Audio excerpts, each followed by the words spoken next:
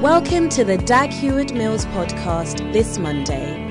You're about to listen to a message from the Flow Encounter service preached by healing evangelist, best-selling author and megachurch pastor Dag Heward-Mills. There is no greater love that's ever been shown to mankind than the love exhibited by Jesus Christ, giving himself up for us as an atonement for our sins. According to the Bible, loving God is the greatest command of all that the Lord has issued to his people in his word. God expects us to respond appropriately to his tremendous love, and in today's message, Bishop Dag will teach you some of the reasons why you must strive to love the Lord with all your heart, all your mind, and all your soul. Get ready to receive revelation and the anointing as you tap into today's blessed teaching. Give the Lord a shout. Hallelujah. Hallelujah. God's power is coming through to us. God is blessing us. Last week, Prophet shared with us during the offertory time that Isaac sowed in the land in the year of famine and received 100-fold. So I believe instead of going down, we are going up in Jesus' name. Shout a big amen from your homes. Hallelujah. Our first testimony we received just this past week. He says, "Thank you, Prophet, for the flow services. I'm being blessed. One Friday during the offertory time, I purposed in my heart to give half of the money I had when you asked us to give. But I felt convicted to give all the money on my phone. I obeyed the conviction I had. The following day, someone sent me money. He sent me 4 times of what I gave that day. Give the Lord a shout of praise. God is increasing you. I see you going up in Jesus' name. And this one too is from King Simon Akoli. He's a missionary from the Kenyan missions. He says, "Prophet, thank you for the flow prayer meetings. During the flow, one of these days, you prophesied that strangers will feed us. And the Lord has been using my landlord in a miraculous way to feed my family and I whilst we are on the mission field without me asking for the help. It is as if she monitors me. Immediately I finish the flow prayer meeting, she knocks on the door with foodstuffs like cassava, rice, oil, maize, etc., etc. Receive your own divine supplies in Jesus' mighty name." And then he says, "This is heavenly supply."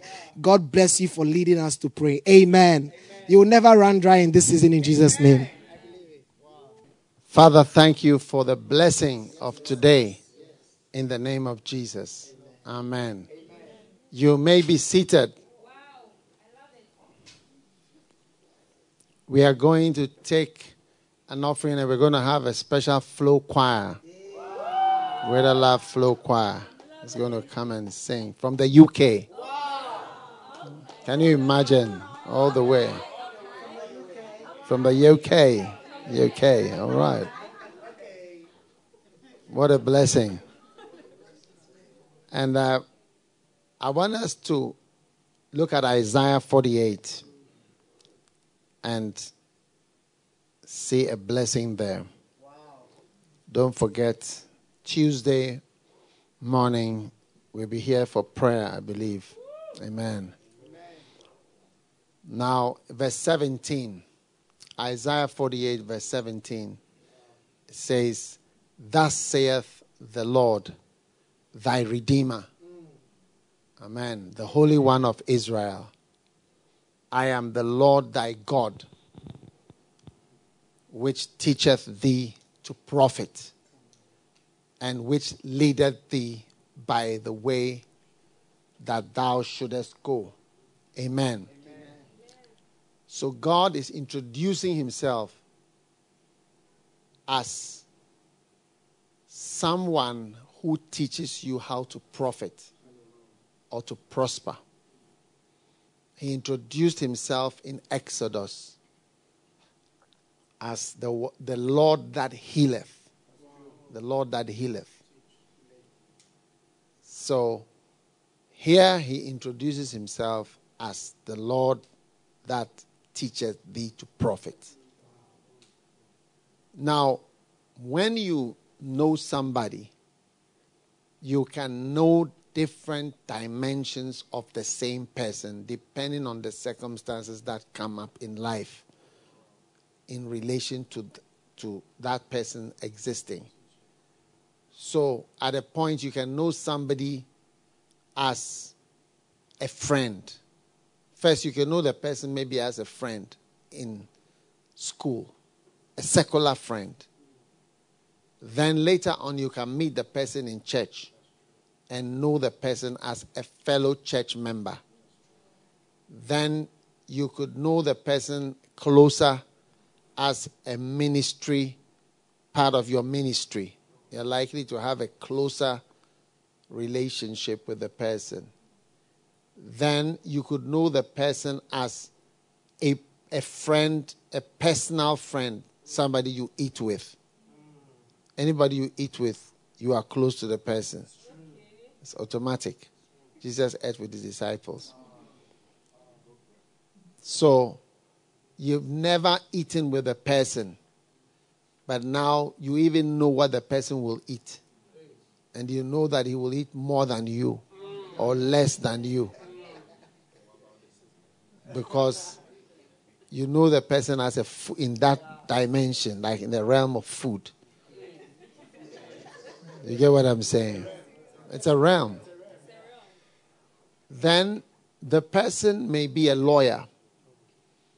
And then you may one day have a legal case. And then you know the person as a lawyer. And you find out maybe that the person is very phlegmatic about his law work. So your case doesn't advance at all. Now you find another dimension of the person. And you realize that even though everybody's called lawyer, in his case, he's a lawyer with a phlegmatic streak, which makes your case slow down. And you even want to take over the case yourself. But you didn't know that that's how the person was. Because you first knew the person as a secular friend in school. Then you got to know him in the church. Then you got to know him as a fellow dancing star. Then later on, you found it became a friend that you eat with. And the eating is working. Because there's no problem. But when it came to the lawyer part, then you found out that the person was phlegmatic. Now the person proposes to you to marry you. Then you enter a new dimension of relationship and you find out what it's like to be that person's beloved. And you've never experienced that before and you realize, wow. And then, so you experience beloved doses, which are completely different experience. Then you actually get married to the person. That's another experience. Some people are as good as friends, but they will not be happy with them if you marry them. There are a lot of people who are unhappy in their marriage. If you were not married, you'd be the best of friends. That person will be the main person that you like, that the person visits you or you even visit, you call. The person will be a very flowing, encouraging person. But to marry the person is another dimension. So you are knowing him because that person has his own way of marrying, which is quite different from what you understand. Do you understand me? So you keep knowing people in different dimensions. Are you with me? And then you may be employed by the person to work with the person. And some people cannot work with their spouses. And you find out that to work with that person is another whole complicated thing. So in each dimension, you know different things. So God introduces himself as this. I'm the Lord, your victory, Jehovah Nissi. I'm the Lord, that El Shaddai, the mighty breasted one. I have everything for you. I am Jehovah. I am that I am. Jehovah. It's like a very powerful person. I am. Just say that I am is and then you see the power of I am. I exist. You didn't know that I existed. And then you got to know him as Jehovah Rophe, the Lord that heals. Like I'm a healer. Now here in Isaiah 48 and verse 17, we get to know him as somebody who can make you prosper. Yeah. It's a completely, you can do well in your Christian life, but when it comes to money, you don't do well. You're very prayerful, but financially, it's not really working.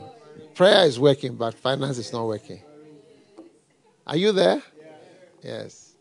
So, the Lord that teacheth thee to profit, and then which leadeth thee by the way that thou shouldest go. So God leads us. Now, if you take a cow, I don't know where you are watching from, but we are in Accra. If you take a cow that is in Accra and you want the cow to go to Lagos, which is Nigeria, or Abidjan, which is the next country, and you say, go, and he starts walking, you whip him even at the back, say, Lagos. Or you whip him at the back and say, Abidjan. Is there hope for this cow to get there?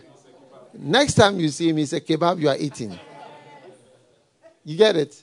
So what hope do you have without a guide and without being led? You are never going to get to the right place. So prosperity is very much connected to following what God says. Then verse 18 says, there is God lamenting. God is lamenting. He says, oh, that thou had hearkened to my commandments. If only you had listened to my commandments. If you had listened. Then your peace, that's peace of mind, peace would have been like a river. Do you know what a river is like? One of the amazing things, if you ever get a chance to stand by a river, next time you see a good river, go and stand by it. You'll be amazed there's something about a river. You'll be amazed because when you stand there, you can see water going with speed. Some rivers are really fast. And wherever the water is coming from, it never ends. You just wonder, where is this miracle coming from? Yes. Never end. Huge amounts of water going by. If you go to a waterfall, like Niagara waterfalls, you see the water coming, the volume of water and the speed and the power that it has never stops. You wonder, where is the water coming from? It's amazing. So if you had listened to God, that's how your peace will be. It's like you wonder why there's so much peace in your life. So much happiness. Yes. All forms of sadness are from not obeying God. Yes. All forms of sadness. Then he says, and your righteousness would have been as the waves of the sea. It's important to be righteous because sin and unrighteousness brings problems. So he says, thy righteousness should be as the waves of the sea. Now, I remember the waves of the Atlantic Ocean here in Accra. As a child, my mother used to take us to the beach. Now, since I was a child, maybe 6 years old, 8 years old, up till today, the waves have not stopped coming. I mean, if you go there, they are still on their way. There's never been a pause. I mean, that's been like about 40 years of waves. No break. From what? Obeying. That's how your righteousness will be. Amen. And then your seed, thy seed, also had been as the sand. You would have had a lot of followers, a lot of fruits. Biological, spiritual. Your seed. This is the blessing for those who listen to the commandment of God. Your seed would have been like the sand, and your offspring, your church members, your children, like the bowls, like the bowels, like the gravel thereof. Offspring of thy bowels. Okay? Right.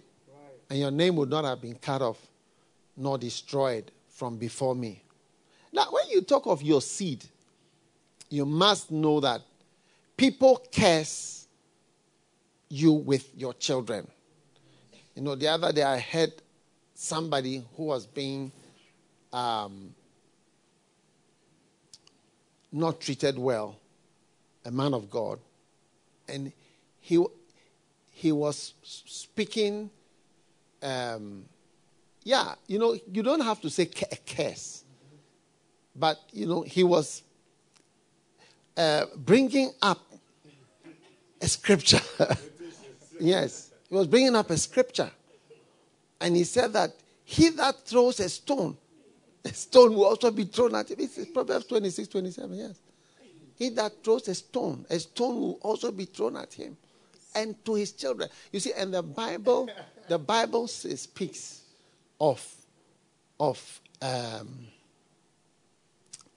speaks of visiting the iniquity of the fathers up to the third and the fourth generation. No, that's why there are so many unsolvable problems. Though it's a third and fourth generation. So it's like you may have been born in a third generation. So some of the problems we have, they are intractable and unsolvable problems. Yes. Because somebody has lifted, and he lifted his hand and he said, he that throws a stone at me, it shall be thrown at him and his children. Yes. And he that digs a pit, he will fall down to the pit. You are digging a pit for somebody to go down. One of the ways you can dig a pit is trying to say bad things about people for them to go down. That's what, to go down in the estimation of others. It's the same as digging a pit. You see, and all these are activated. Activated. Yes. Okay? So when he talk of the seed, he's talking of blessings. It's important for blessings to be on our seed because there are things that follow people and their children. Yes. So that God is saying, I will bless you and your seed will be blessed. Amen. Hey. Verse 20. Go ye forth of Babylon and sing. Verse 21. The verse we are looking for. Now they thirsted not when he led them through the deserts. Now we are in a desert. The desert has come. You don't need to go to Sahara Desert. It has come right here. Yes. Worldwide desert. South African Airways has been sold. Air France and KLM are bankrupt also. And British Airways cut off jobs. 12,000 jobs. All their pilots are off. Virgin Atlantic is bankrupt. Everybody's closing down businesses. Yes. Big businesses. Yes. I'll tell you what's going to come. Yes. Never have thought about it. In just 3 weeks of not working. 3, 4, 5 weeks of not working. Because of the owing. So when you owe people. Yeah. You can't just be in the house because you need to pay for this week. Yes, you must pay. Next week is coming, so you must pay. And they will never leave that money. Everybody is owing everybody. Yes. But the Bible says that when he was taking them through the desert, they were never thirsty. That's going to be your story. Amen. And he caused waters to flow out of the rock for them. So that means that where you don't even expect water to come from, God can make water to flow out in the desert and from the rock. Amen. And he clave the rock also, and waters gushed out. So brothers and sisters, obeying God, he says, if you had only obeyed my commandment, it would have been so different for you, your life, and then your children. Because it was a blessing for him and the children. That's what I was trying to say, that he that diggeth a pit, anyone who digs a pit for somebody, you will go inside the pit. You are the one who will go down. Yes. These are scriptures.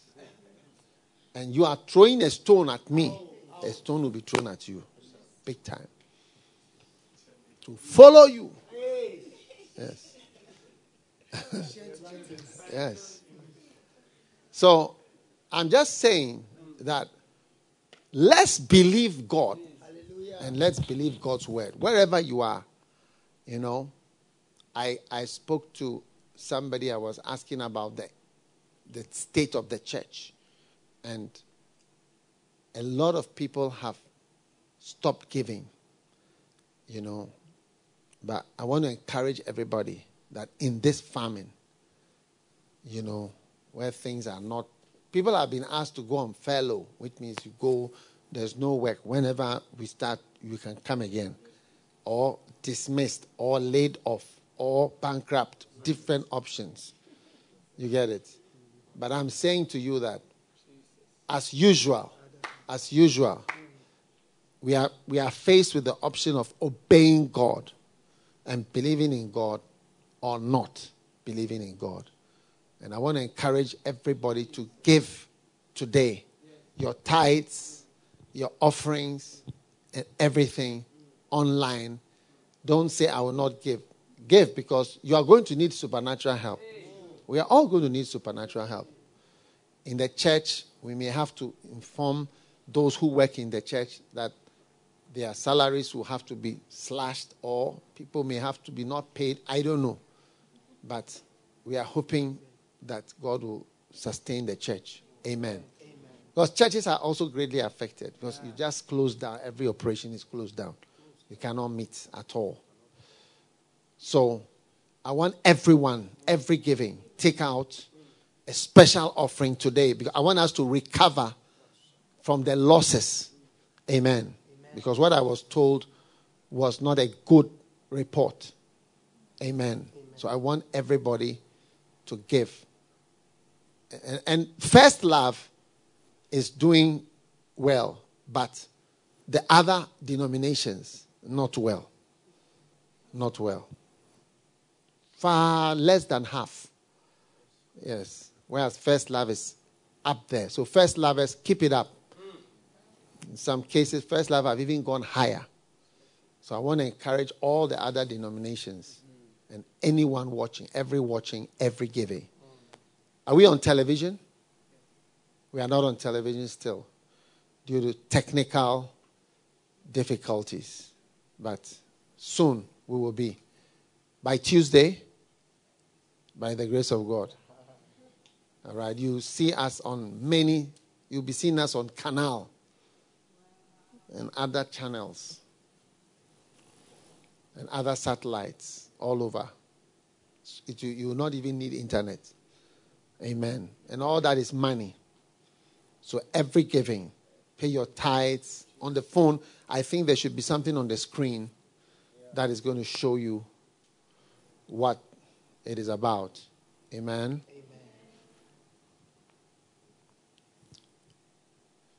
And God is going to bless you mightily. Hallelujah. Every giving, take out, pay your tithes, give an offering. Say, Lord, I want to help the work of God. As I speak, projects are on. Things are being done. Big projects. Things that were supposed to be done are being done. I mentioned during a Good Friday that we're roofing 10 cathedrals. The trusses for one cathedral is about $50,000. That's the trusses, not the roofing sheets, not anything. So, before the gable, before the blocks, before this, before many things. So, all these are ongoing as we speak. Amen. Our church in Lumumbashi has begun construction of the cathedral and the offices. And our church in Congo, Kinshasa, the second part of Kinshasa, is our second church building in Kinshasa. Yes. Also on this project. Apart from all the other projects in different kinds. I'm talking about ones that are starting. Are you listening to me? Yes. So, please, every giving, every supporting, we are talking about real places that you see, some of you don't know that one day you may be in Kinshasa. That's your house. Yes. You don't know that will be your house. You say, hey, thank God this man was building a church far away there, somewhere he has never been before. At the cost of hundreds of thousands of dollars. You didn't know that you will be in Lumumbashi. Have you heard of Patrice Lumumba? That's where he comes from, Lumumbashi. Yes, we have a Patrice Lumumba Street in Ghana. That is the part of Congo that he was the first president of Congo, DRC. he was murdered.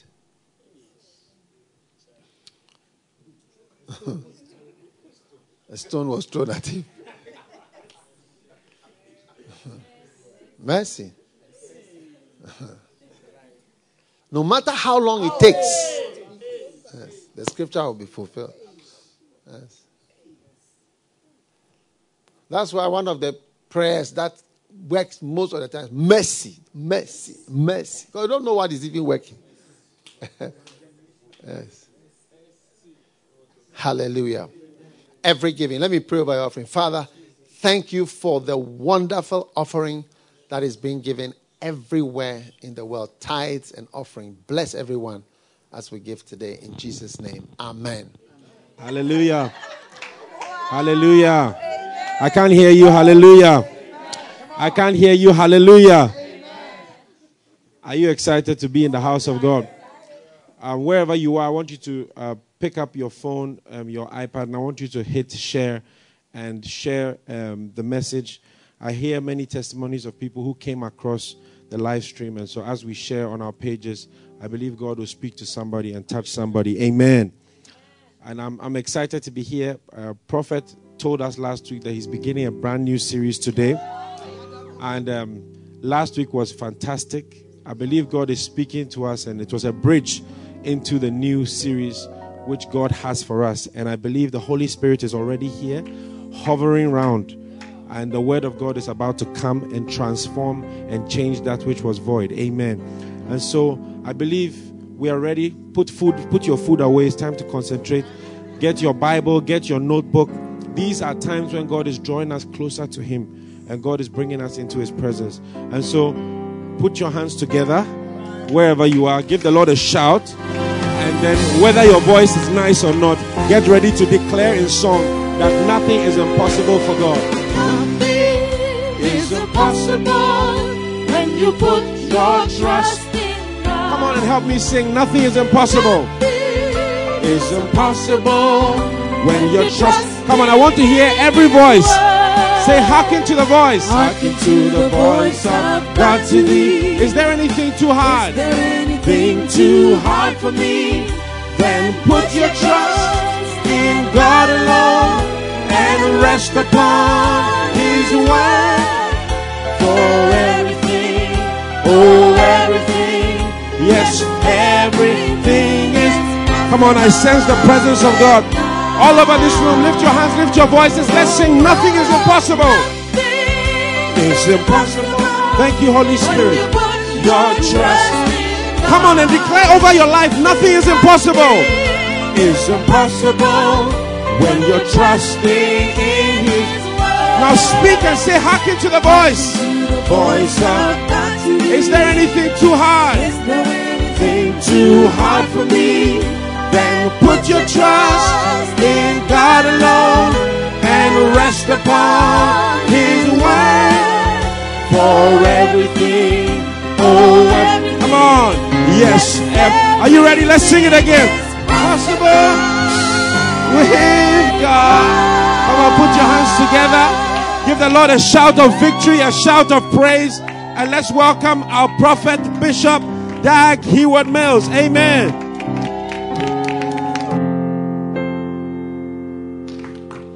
Hallelujah. Father, thank you for this opportunity to share your word for a few moments this Sunday. We are excited in Jesus' name. Amen. You may be seated. Now, my subject today is if you love the Lord. If you love the Lord. Now, remember, last week I believe I was sharing about how Adam and Eve were escorted out of the exclusive Garden of Eden. And they were asked to be outside and far away. And from that time, God lost what He loved and He enjoyed. He seemed to enjoy it because He would come to them in the cool of the day. And it was something that God was doing often. But unfortunately, from that time, He was not able to come to them. All right? And when he came, there was nobody there. So now God was left alone. And he had nobody like him. Do you see? And he had only people who feared him.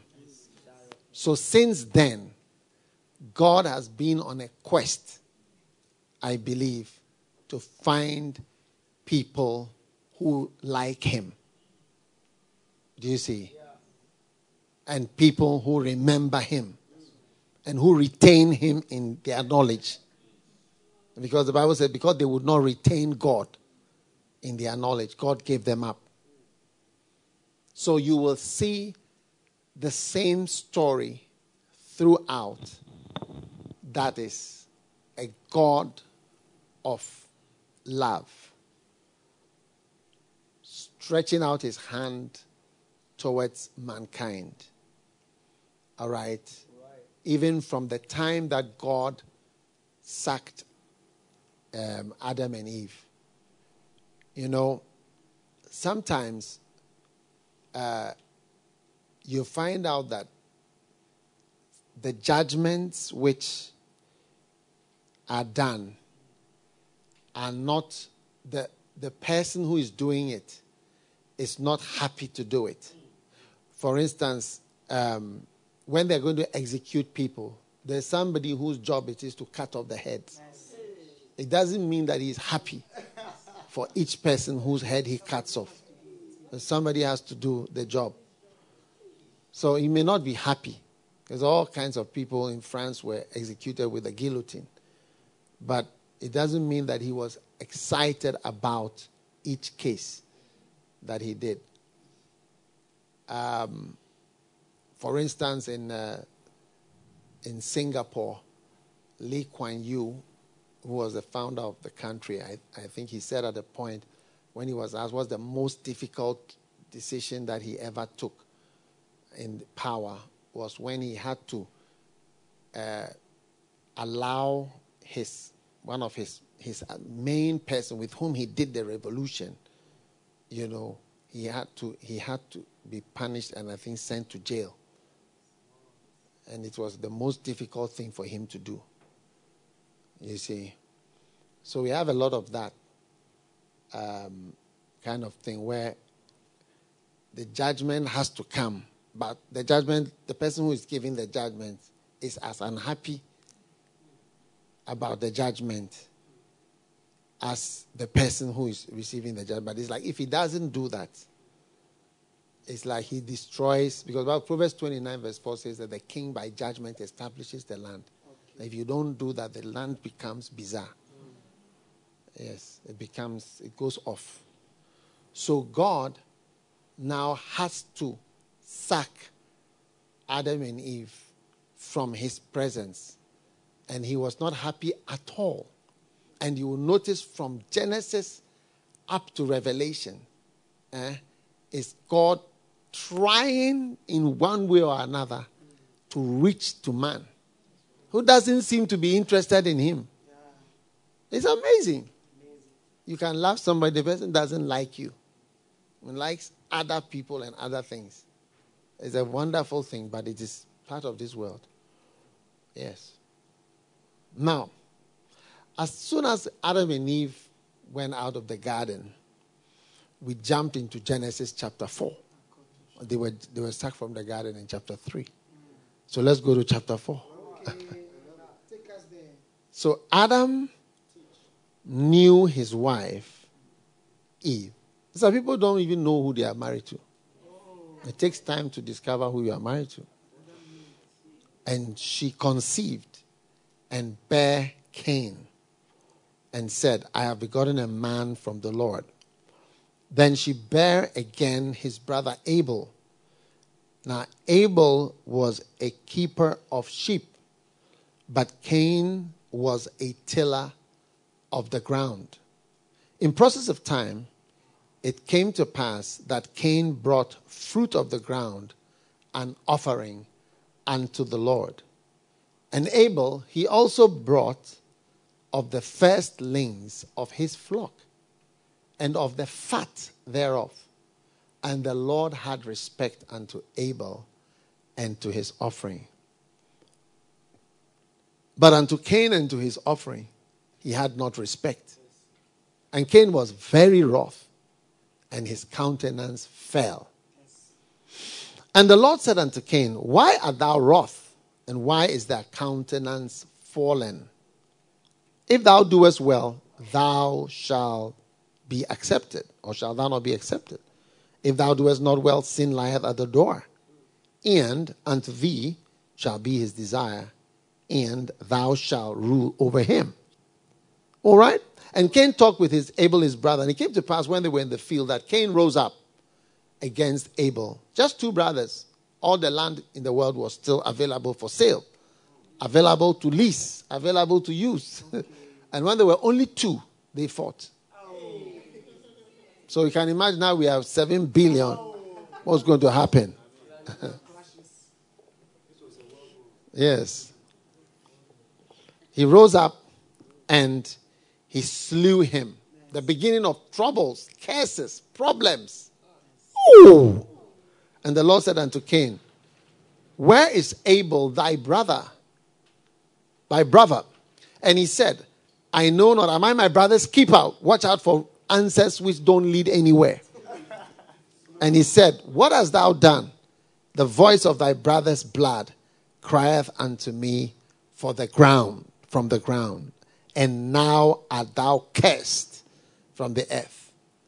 You see, when you do something wrong, that is wrong, to take somebody's life away, you are opening yourself to curses. And so the earth has opened her mouth to receive thy brother's blood from thy hand. Amen. And when thou tillest the ground, it shall not henceforth yield unto thee her strength. A fugitive and a vagabond shalt thou be in the earth. And Cain said unto the Lord, my punishment is greater than I can bear. Behold, thou hast driven me out this day from the face of the earth, and from the face I shall be hid. I shall be a fugitive and a vagabond in the earth. And it shall come to pass that everyone that findeth me shall slay me. All right? Now the Lord said unto him, therefore, whosoever slayeth Cain, vengeance shall be taken on him sevenfold. And the Lord set a mark on Cain, so lest any finding him should kill him. And Cain went out from the presence of the Lord and dwelt in the land of Nod on the east of Eden. All right? And Cain knew his wife, and she conceived and bare Enoch. And he built a city, and the name of the city after his name, his son Enoch. All right? Now, just notice again, with Cain and Abel, most of the time, we remember the story of how Cain killed his brother. Do you see? But we leave God out as usual. When you look at it, you realize that God was the one experiencing these two boys. Okay? Now, these two people were very close to God, because you will notice that man has gone further and further away from God as time has gone by. And because sin was not so deep, man was living longer. So man was living 900 years. He said, in the day that thou eat, you shall die on that day. And the Bible says, a day with the Lord is as 1,000 years. So no one crossed 1,000 years. The highest was 900 and something years. And then they were dead. Because he said, the day that you eat, you will die. So everybody died by within 1,000 years. Now, initially, you want to do something? Change. No, I don't mind changing. All right. Hallelujah. Amen.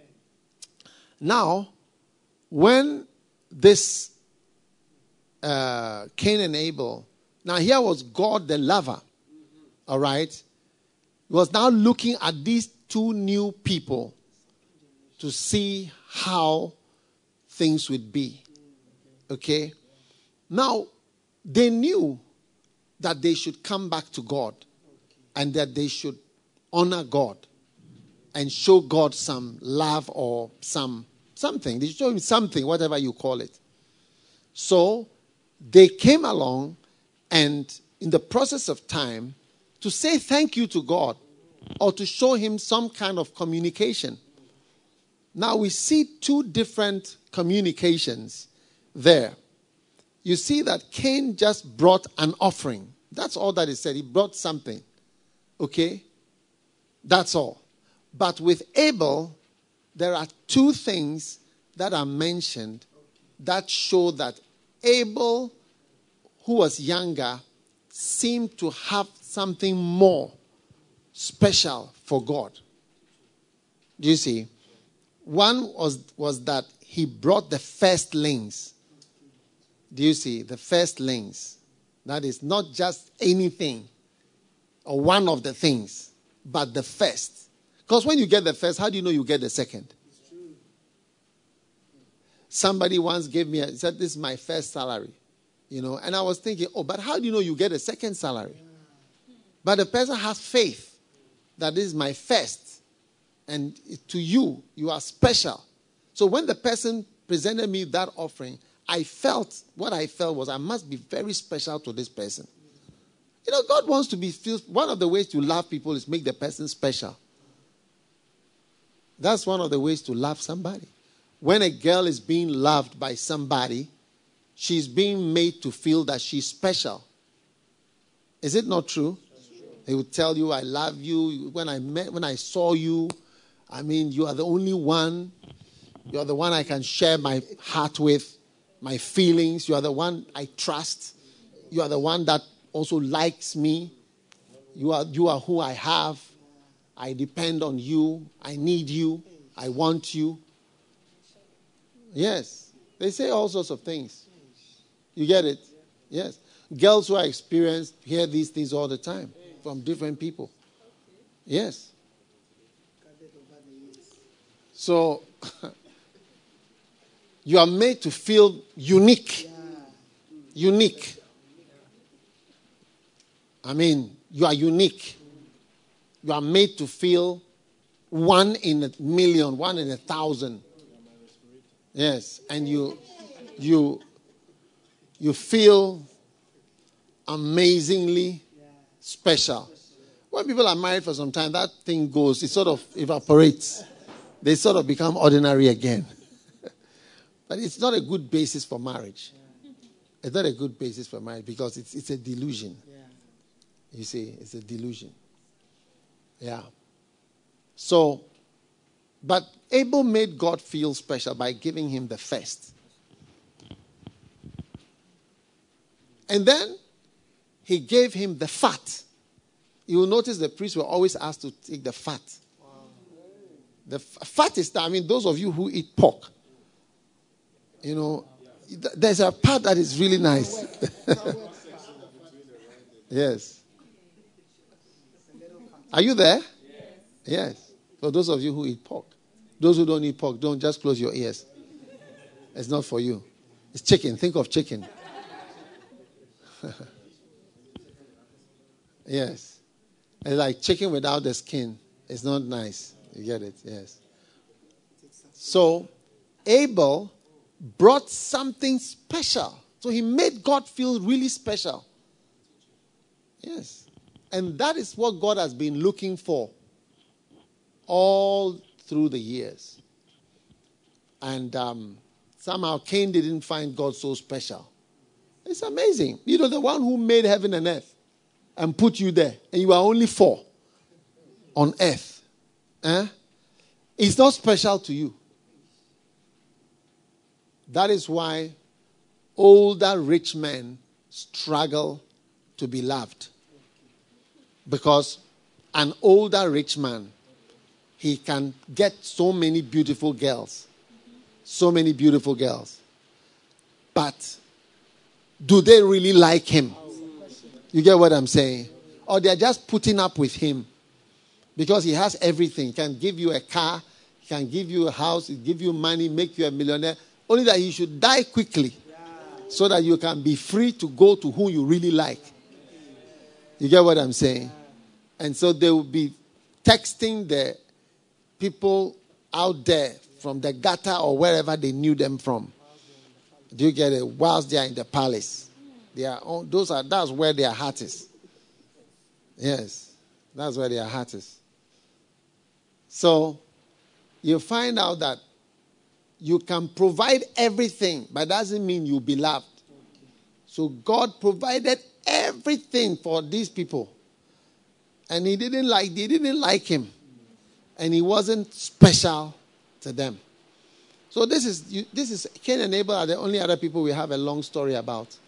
And then it goes all the way and it starts to list God giving birth till Noah. Yes.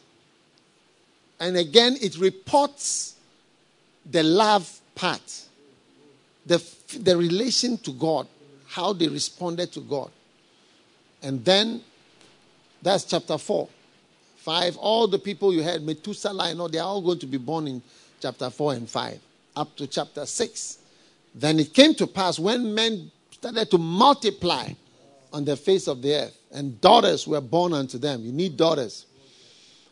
That the sons of God saw the daughters of men, that they were fair, and took wives of all that they chose. These are supernatural beings. They came for crossing.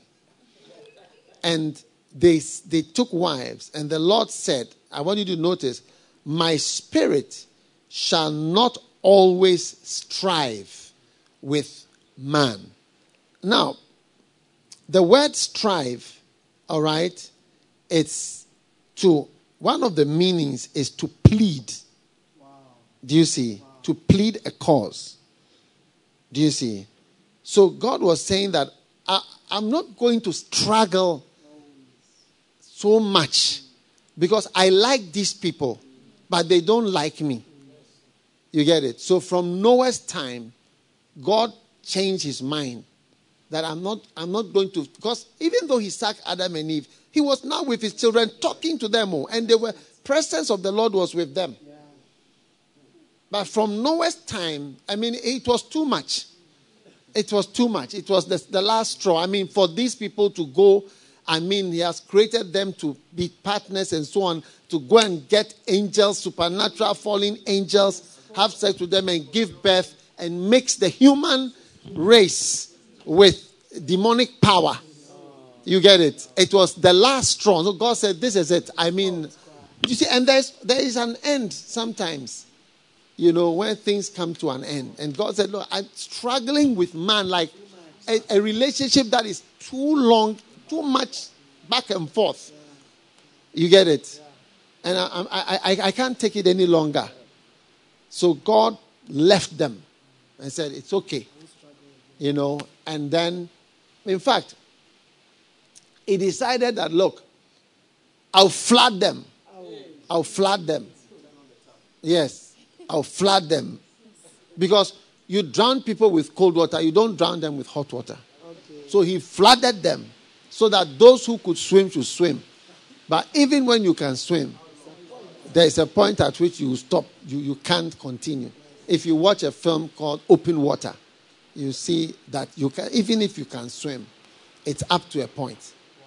Yeah, at a point you see that the swimming is not working. So God said, I will not continue. I'll not continue. Charlie, it's too much. The heartbreak is too much. The loneliness is so. And even look at the Cain. He went away from the presence of the Lord. It's like he doesn't like to be with the Lord. Yeah.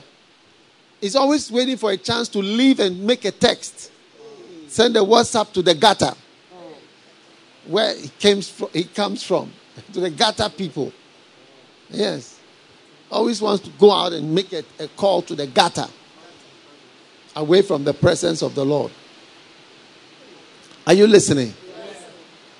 So, brothers and sisters, God, after Noah, continued to flow along. This is Genesis chapter 6. And then the next person that he found was no other than Abraham. Wow. Abraham. Yes, which was in chapter 12. So Abraham comes into the scene by chapter 12. Adam and Eve are in chapter 3.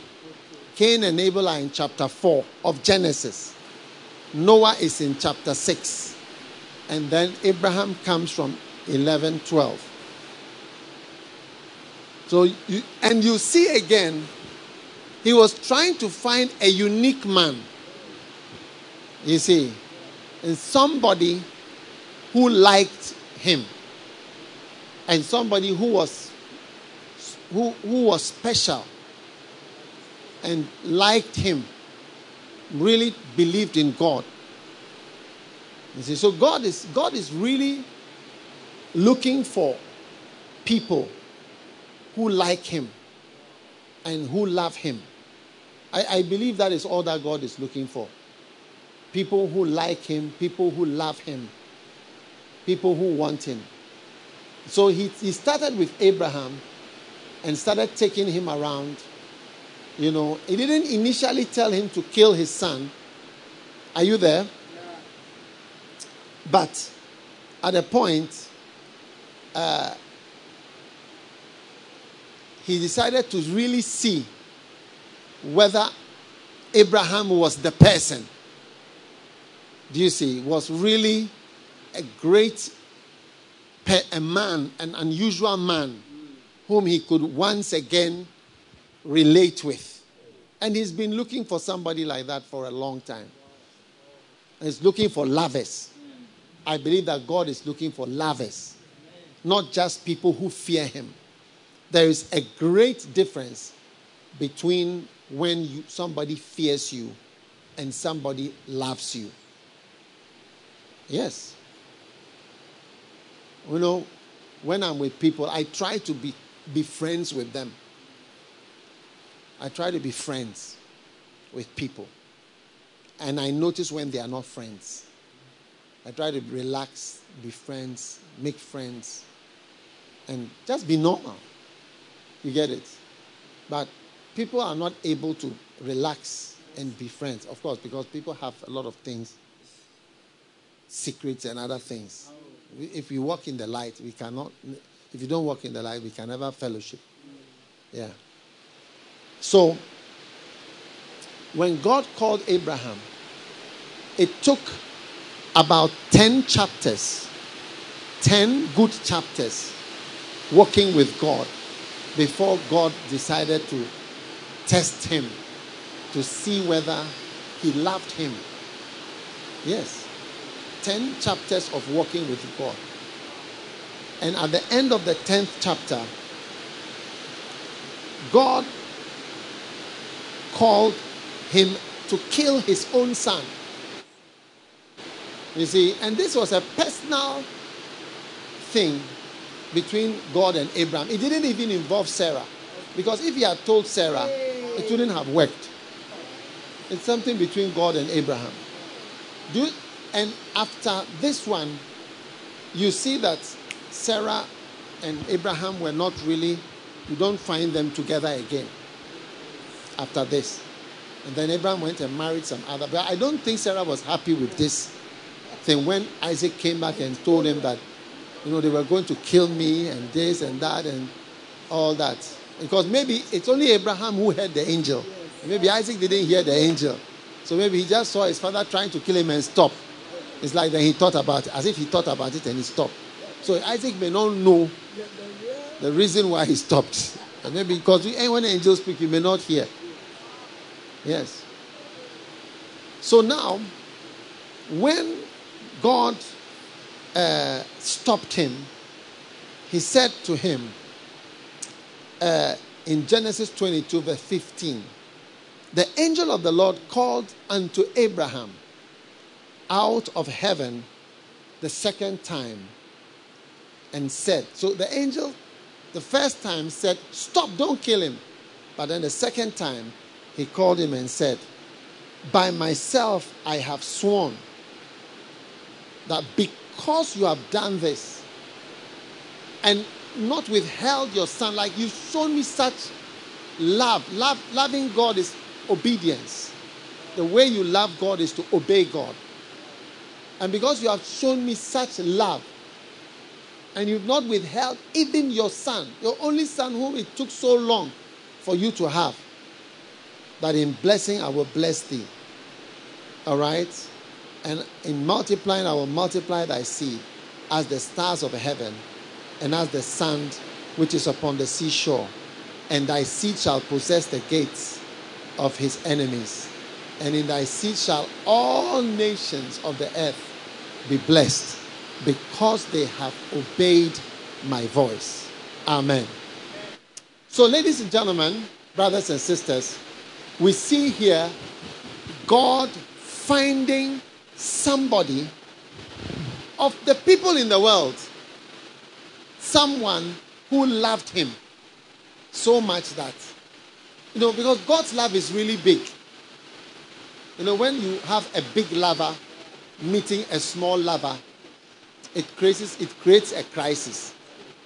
So those of you girls who really want to be loved, you have to ask yourself, when you meet a lover, whether the love that you have to give back corresponds to the love you are receiving. Yes. Most of the time, it's like a camel plowing a field with a cat. CC. And you find out that one side of the love is very high and the other side of the love is very small. And a camel and a cat. And they are moving. And you see that, yes, this one's love is like this and this one's love. It's amazing. So, God was trying to find somebody whose love matched his love. Are you understanding the story of God? We started when God made Adam and Eve. And you saw how God's heart was broken. Then Cain and Abel came. And you saw how he was not so happy, because this man also went away from his presence. Then you saw Noah and said, Charlie, it's enough. I give up. Then he found Abraham. And now he's found somebody whose love is matching the camel. Even if it's not up to the camel, maybe it's like a cow. Something nearby. So there's the camel and the cow that are a little balanced. And so when he found Abraham, he said, your descendants are going to be blessed people.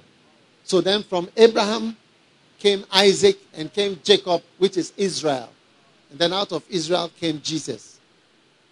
That's us here. Is it not fantastic? So you see that from Genesis up to now has become short. Isn't it? From the creation of Adam and Eve. No, we are here. And here we are with God still trying to reach to us with love. Now, even Jacob, Israel, he kept lamenting, you don't love me, you don't like me. When you read the Bible, you would think that there is a man whose wife has gone away. Like a real man whose wife has gone following people.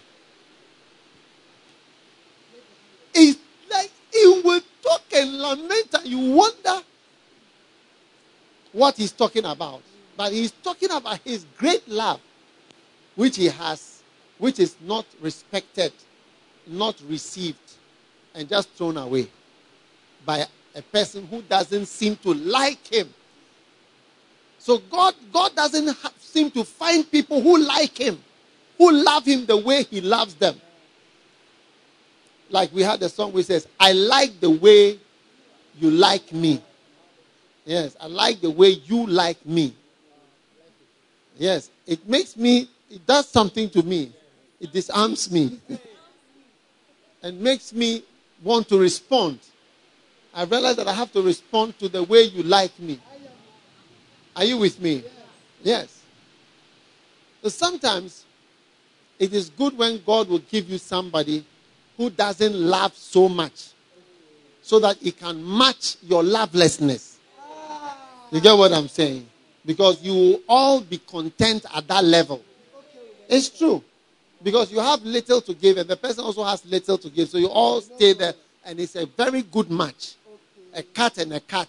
They are all, maybe there will be a slight difference in height, but it will be almost the same. Yes. There will be far less friction.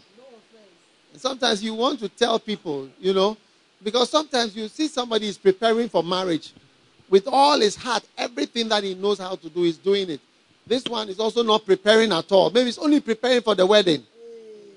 Watch out for people who are only preparing for their wedding. They are empty heads and selfish people. Yes, empty head and selfish. The wedding is to last for only two hours. And all that comes after the wedding, you are incapable of any activity that is connected to real life. The only thing was makeup, flowers, this, that. You are an empty shell.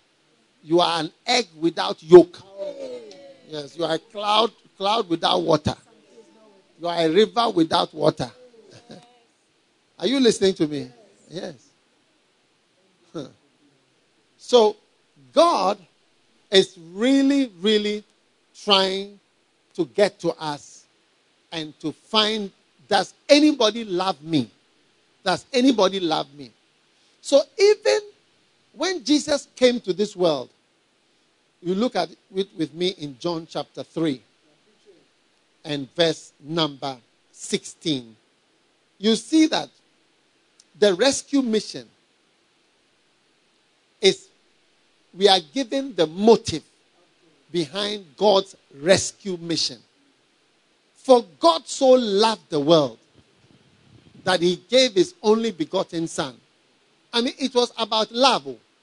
The whole of Jesus coming, it was not to correct what has happened or to try to rectify the creation, but from the love that God had for us. He couldn't help himself again.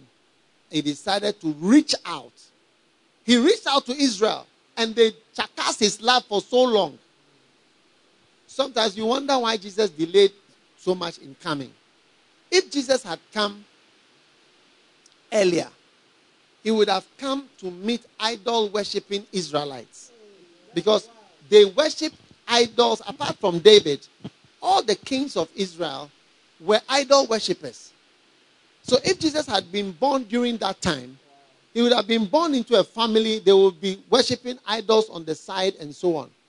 But after they were taken for captivity to Babylon twice and came back, by the time they came back the second time, Israel was very strict on idol worship and those type of things. It's like, Charlie, we have seen what happens when this thing. Nobody should suggest it again.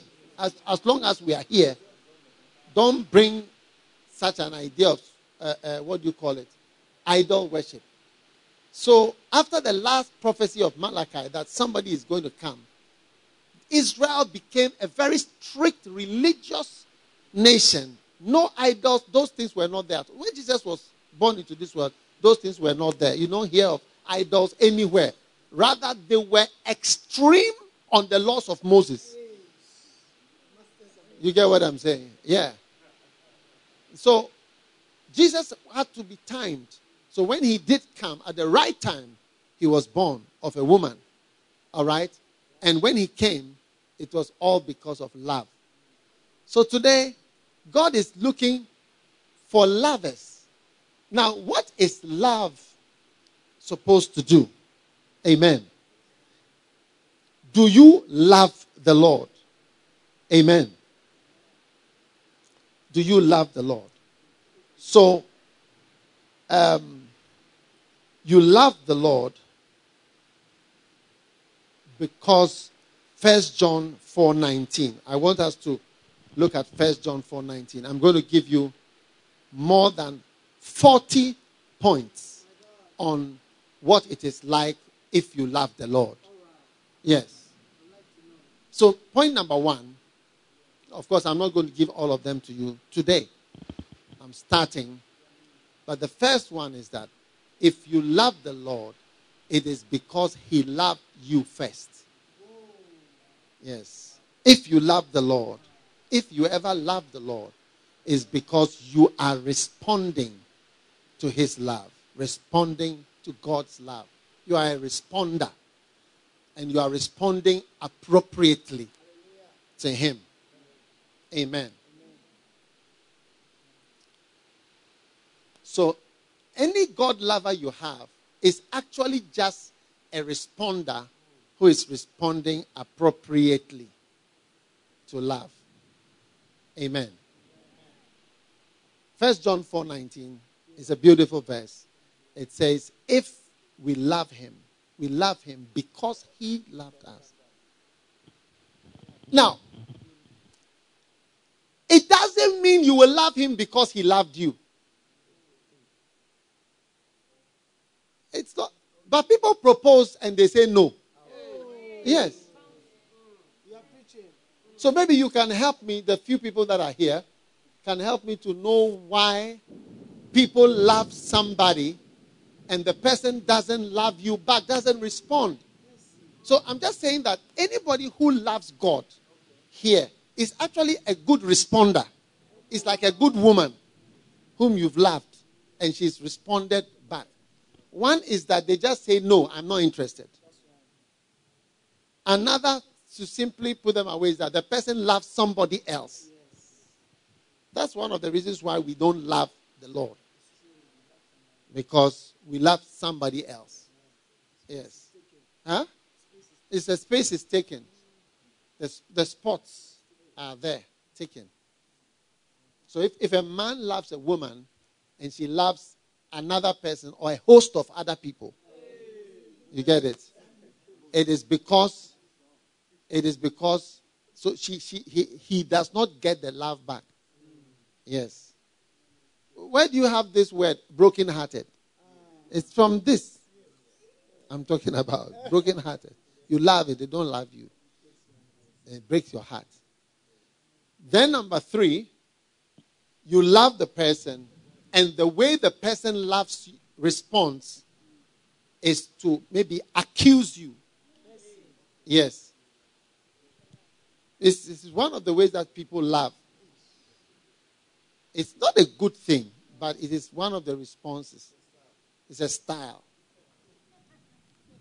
The love, the response is to accuse you because they are so aware that it is not usual to get such great love. They want to protect it at all costs. So to protect it, they would accuse you of going away to love another. Do you see? So that you don't do that. And you stay with them. So that's why they accuse. Do you understand or you don't understand? Yes. It's one of the ways. And it comes out of fear. Fear brings that. So a lot of people respond to love with fear. And the fear brings accusations. All right? And then people respond to love by giving no effort at all. Like there is no energy to love back. You see? You say, I love you, they'll say, amen. I love you, they'll say, it's a blessing. I love you, they'll say, I hear you. Do you get it? Yes. Or they'll say, wow. Thumbs up. I love you back. Yes. It's powerful. So, there again, it's almost like you've loved a lifeless person. Yes. If you've ever visited the mortuary, you see all the dead bodies lying over there. And some people just did their hair before they died. And some people just did their nails before they died. You see all of them there. Yes. It is the knowledge that the person is dead that makes the person unattractive. But what you see there, if they tell you this is sleeping, it will be attractive to you. Yes. But the knowledge of the death, the person is lifeless. It's like, this is death. Yes. But if you go, you will see what I'm talking about. Many people, nails and hair, freshly done, they are there.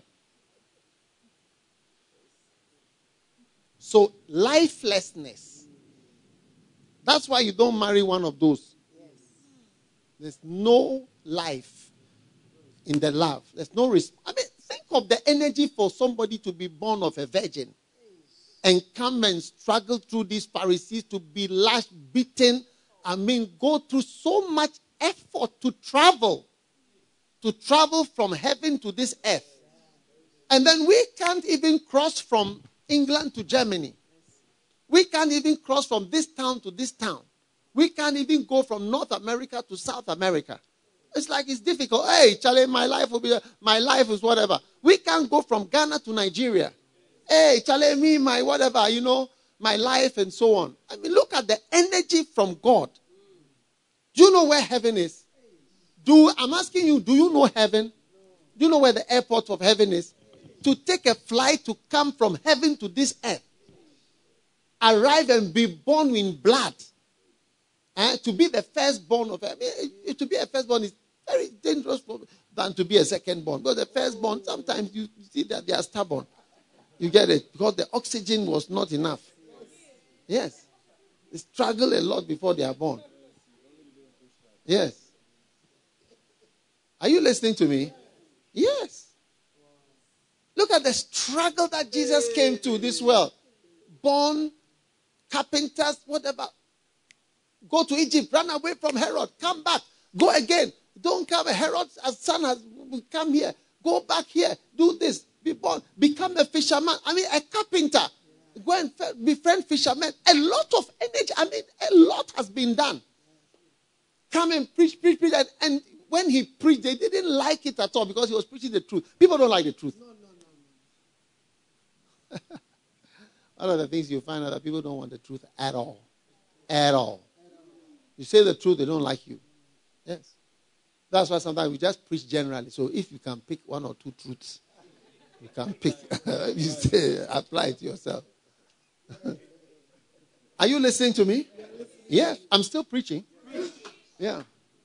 I am explaining that when you find a God lover, you've not found something so special. You have found someone who is just responding appropriately. That's all I'm talking about. Yes, it's just responding appropriately. Yes. It's not done much, but like just even try to equal the love that has come to you. Because people are flat. People are flat. Yes. Take a man, I mean, that is if he does. Organize everything, get a home to bring you there, to save money, get this, get that, to create a home, to create a family. And he comes to you, and you've not learned how to boil rice. You get what I'm saying? It's like there's no energy or effort. So you are just there. There's nothing you can do and nothing you do. Yes. It's not asking you to make samosa, or it's not asking you to make lasagna. It's not asking you to make carbonara. It's not just bake rice. Yes. And it's a problem. And there's no effort. There's no energy. You know you are going to marry. You know you are going to relate. But it's like there's no effort. How to have the person is passionate, full of passion and love.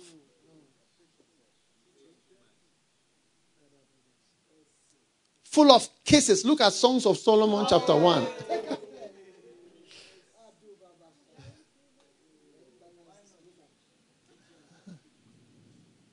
Are you there? Yes.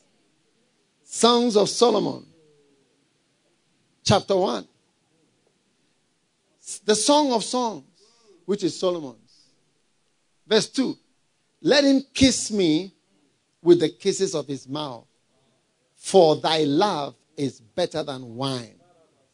There are different types of love. And there's some love. For thy love is better than wine. No kiss, no love. That's what the Bible is saying. No kiss, no love. Yes. No kiss, no love. Thy love is better than wine. Your love, your kind of love is better than wine. Some people's love is like salty water. When you drink it, you don't. I mean, salt. Try drinking salt water. Put salt. I don't want to. Some of you don't know what vinegar is or how to buy it. You put salt in the water and drink it and see. So, when you love God, you have responded in equal terms to God. Yes. And I can give example after example of how Christians, people marry, and you have a high, intense love, and you have a flatliner here. Flatliner. Yes. You get nothing. Or high here, and you get that. So gradually, this one says, since I'm getting nothing from here, then we come down. Then you keep coming down, down, down, down. Then sometimes even goes lower than this one. And then the cycle continues until there's nothing, it's just evil. Yes. So, I believe if we love the Lord, we are just responding the right way. And if you don't love the Lord, I'm telling you, you are a some way person. And probably that is why God may give you a flatliner to love. So that you love for an experience, to school you in what it is like to love and not be loved. Yes. Yes. I mean, we should have read in the Bible, God so angry that he sent his only son to come and bash the world and punish them. Yes, and show the world something. No, not God so angry. God so loved. Not God so wicked. God was so wicked that he sent his son to come and weed people. Weeding. He came and weeded the Romans. And weeded the Greeks and weeded all the islands. No. God came with love. Extreme love.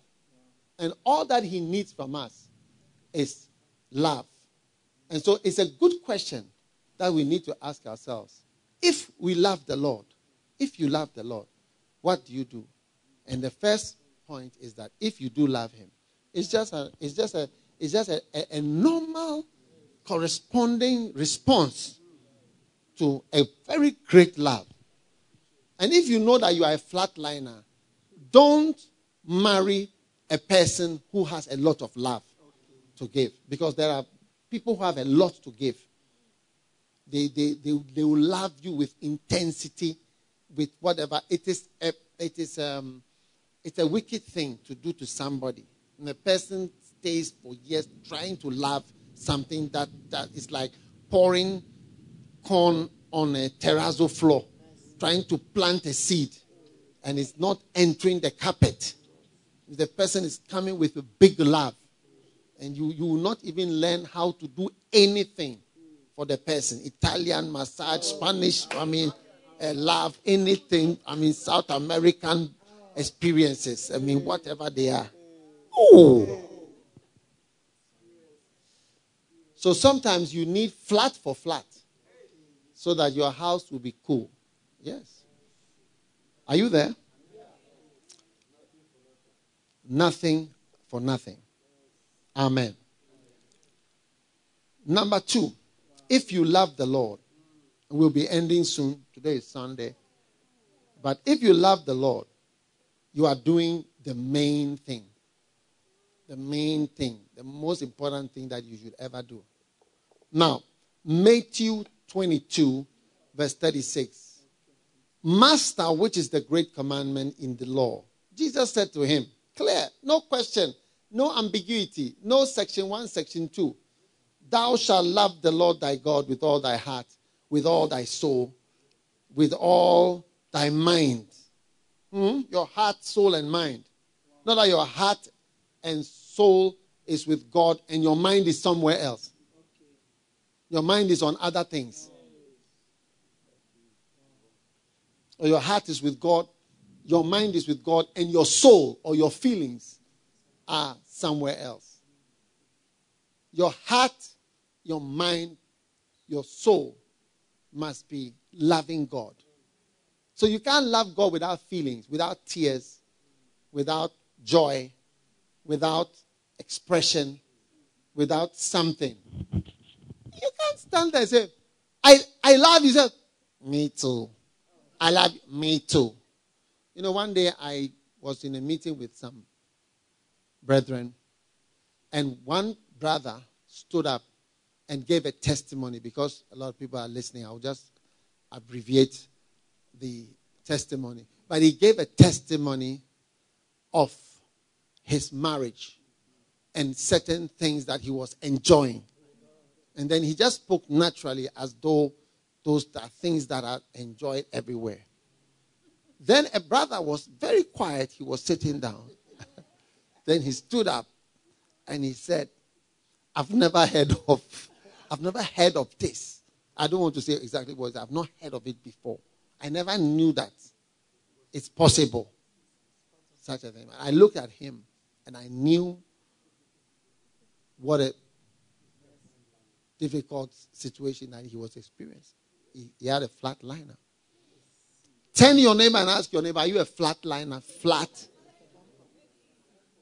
line.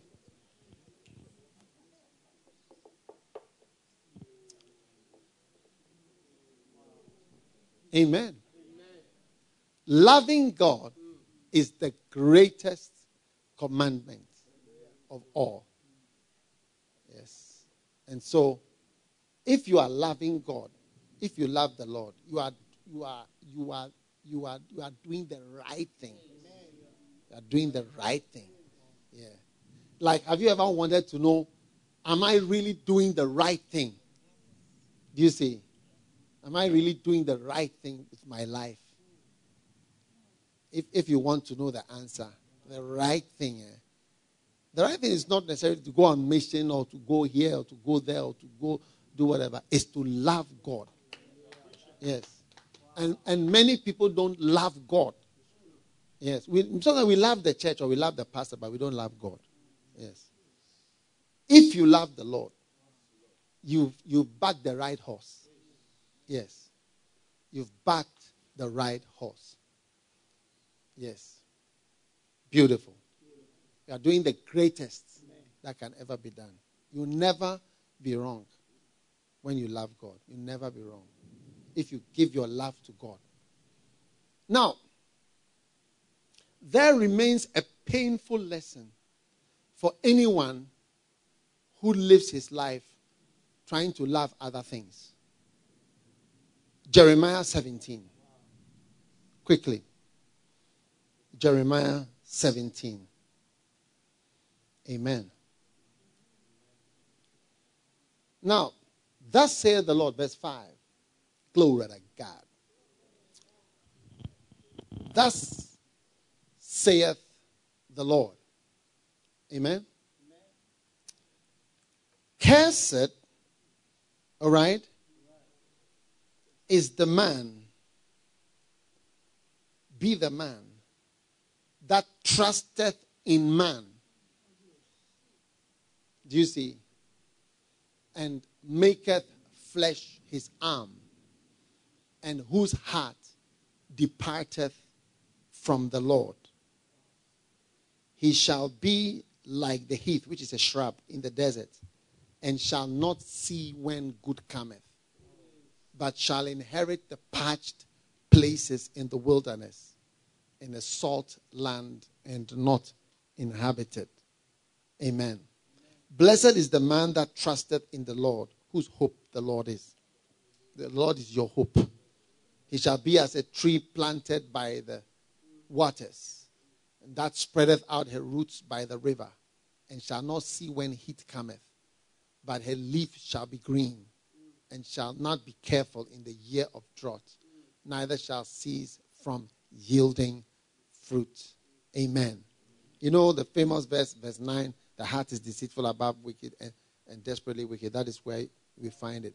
All right. Now God is saying here that if you trust in man, you put your confidence in man, you are cursed. You know, and I think that this is one of the things that Christians struggle with, is to love people and have confidence in people, even good people.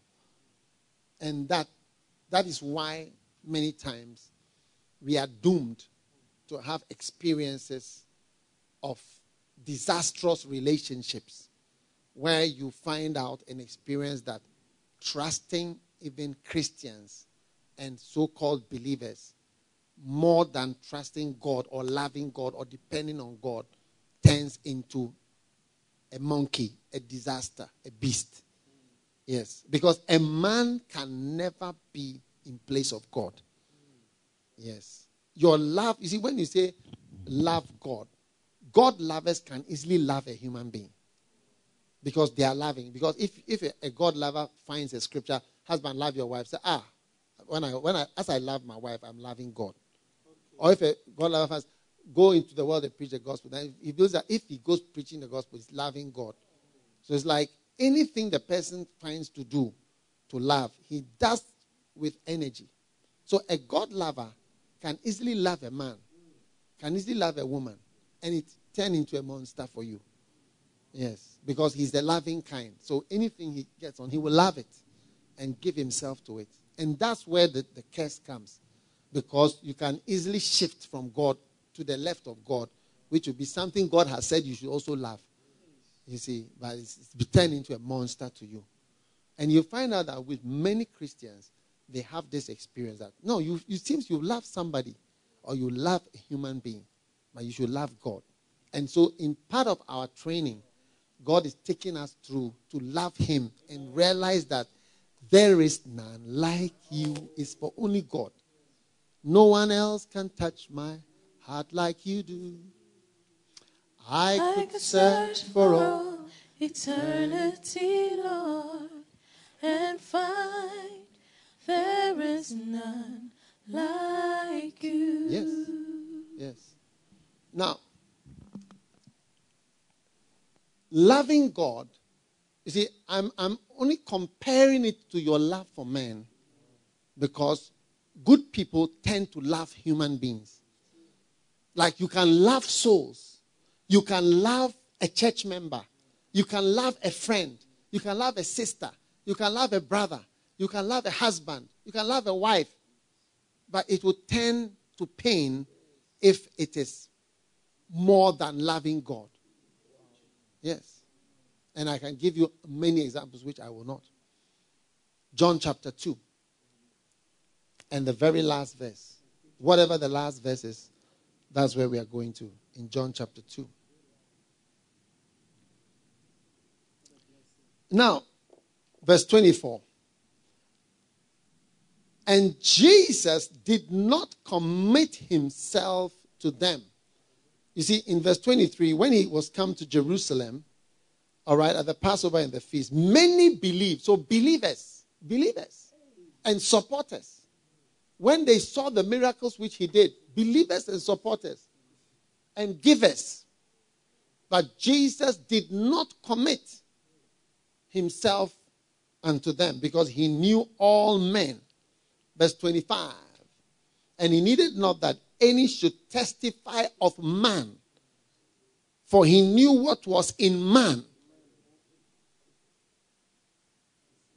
So Jesus never trusted man. And he was right. He was right. Who are those at the cross? Everybody dashed. The whole city said, crucify him. Peter, who said he will never deny him, denied him 3 times in a row. Peter said it the day before that I will never do this. And that's what he did. All the disciples dashed. The 3 people left. Number 1, his mother. Which a mother's love, you can understand. In the Hebrew, it comes from a word, rechab. It means the womb. Mercy. The word is used often to say mercy. And it means something from the womb. Like there's something you have from, something that comes from your womb or that comes from you. That is not easy to explain. Yeah, so if somebody is from you, you can have some pity for the person. So Mary was there. Number 2, John was there. He was a teenager. They say he was 16. Do you see? So maybe a child who doesn't know the implications of what's happening. You get it? The grown-ups that they had dashed. The mature congregations. Yeah. Yes. And then who was there? Magdalene. Yes. Now, Magdalene had a bad reputation. One time she was trying to do something for Jesus, and people said, if you knew, you would not let this woman touch you. But she was the one who was there. She was at the cross. She showed that, Yes, she showed that love for Jesus. You get what I'm saying? Now, all the men that he had trained, he had given them teachings. Do you know that John 13, John 14, John 15, that's where if you abide in me, my words abide in you, all those, I go to the world, whatever, John 17, 8, all was private. It was not public. It was private teaching camps. All the members who attended, everybody was gone. He was left with these three characters. You get what I'm saying? And that's why Jesus, and he was right not to trust them. Yes. And that's why you even wonder that when Jesus was saying, go ye into all the world and giving the great commission, it was to traitors. He was saying that commission to traitors. And the chief traitor was the leader. They had appointed him as a rock. Wow. So I'm just saying that Jesus was committed to God. He never shifted and said, Peter, you are my main man. Peter, I really, really love you. No, he never committed himself to man. He knew what was in man. Yes. We are wretched. And that is why God wants to take your attention from humans and fix your attention on him. And sometimes you have pain and painful. All these, they are words that are in the English book. You will come to see what they mean. Painful means full of pain. You not know, it means full of pain. Painful means full of pain. And sorrowful means full of sorrow. They are English words. They are English words which exist. Things that happen, that have been invented, said are full of pain, full of sorrow, sorrowful. Yes. So God wants to take your attention more and more to him, to he whom we have to deal with, to love him rather than to love men and to trust people. Not that you should suspect people, but it's like your confidence is in God. That even if you are somewhere, I'll be okay. I'll be okay. My God is not depending on you. Yes, it's you. That is God that I'm. If I have God with me, I'll be okay. Yes. And so, my sister, I know, when you get a man who says, I love you, I love you, I love you. That's why other ladies don't think in the same way. When you come and say, I love you, I love you, I love you. After some time, they say, I love you, I love you. They just laugh in their head. Sometimes they don't smile, but they are laughing in their head. Sometimes they are saying to you think I'm a fool or whatever. Yes. You want to have sex with me. That's all that you are saying. Yes. You're after my body parts. Yes. You're after my body parts. Yes. Yes. You are looking for organ transplant.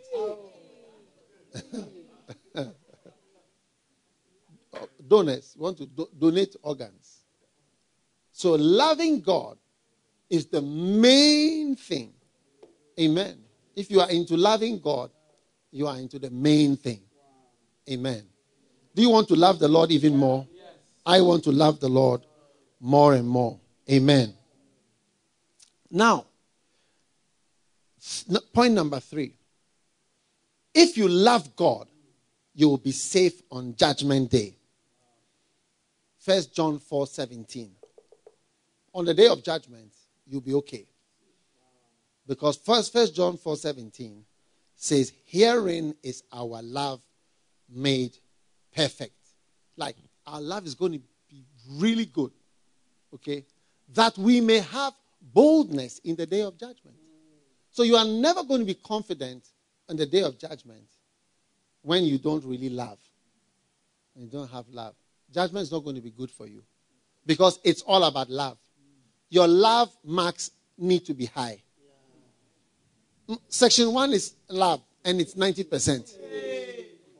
You need it's compulsory. It's a compulsory question. It's about love. So if you don't get 1 John 4:17, it says, herein is our love made perfect. If you are not good in love, you will not be happy on the day of judgment. You will not be bold. You will not be confident. Because when they ask you, how was question 1? It said, it was the worst. I did question 2, 3, 4, 5, 6, 7, up to question 10. And the whole of question 2 to 10 is 10 marks. But question 1 alone is 90% of the marks.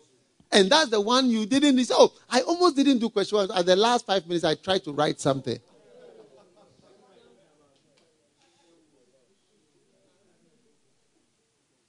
So your love for God is the basis. When I stand before God, it's going to be about my love.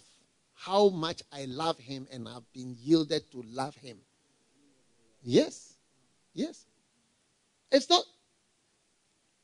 I must have won more souls to Christ, at least lifting your hands and praying the sinner's prayer, than Jesus. Yes. Yes. How many souls did Jesus win? Even Philip the evangelist in the Bible. I must have won more souls than he did. How many people were there in the whole world anyway? Maybe the number of people I've won to Christ may be the population of the world in those days. Yes. Can I be greater than Jesus because of the souls I've won? Not at all. This is my beloved son in whom I'm well pleased. No soul has been won. This is my son. I like him. Yes. I love him. This is my beloved son. Like, I really like this, my son, in whom I'm well pleased. He hasn't won any souls. Because the main commandment, Jesus told us, and he must have been following that rule. The main commandment is to obey, is to love God. So if you want to be okay on the day of judgment, you need to be loving God. Yes. That's why we have a song called You Don't Love the Lord or something, isn't it? You don't? No. You don't love the Lord.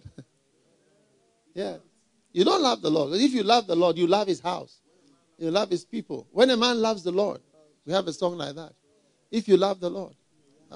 When a young man loves the Lord. When a young girl loves the Lord. Are you there? Are you still listening? Amen. So God is trying to teach us to love him and to know the number one thing. For all of us, one of the people that you find who don't love God are pastors. Yes. One of the group that you find who don't love God are pastors. Yes. Many pastors have settled into a routine and into a job. But it's all about God. And it's all about loving him. Herein is our love made perfect, that we may have boldness in the day of judgment. We want to be bold. We want to be confident. The marks are coming. You know, when I was in medical school, I was never bold in the day of judgment. The day of judgment was when the results are coming. They will bring the results at the admin block. And then people will go to get the results. The people were very confident. I had some of my mates. They would always go. We are going to get the result. But I couldn't go. I was never bold in the day of judgment.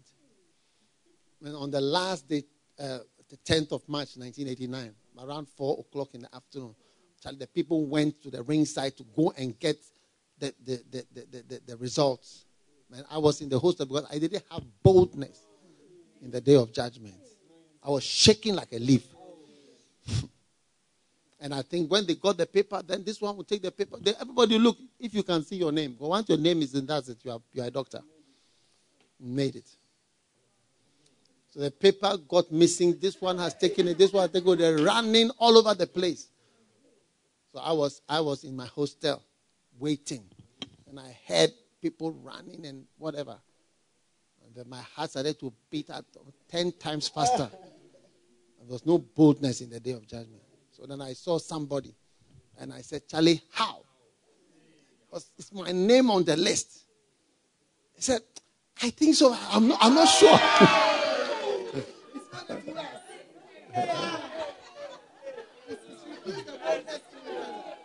Because everybody is looking for his own results. He's not looking for other people's results. So they were not sure. So I think so. I don't know. Before I saw another person and another person who confirmed, yes, your name is on the list. And then I began to relax and be happy that I'd become a doctor. Are you listening to me? Boldness in the day of judgment. So when we get to heaven, it's going to be about the love you had for God.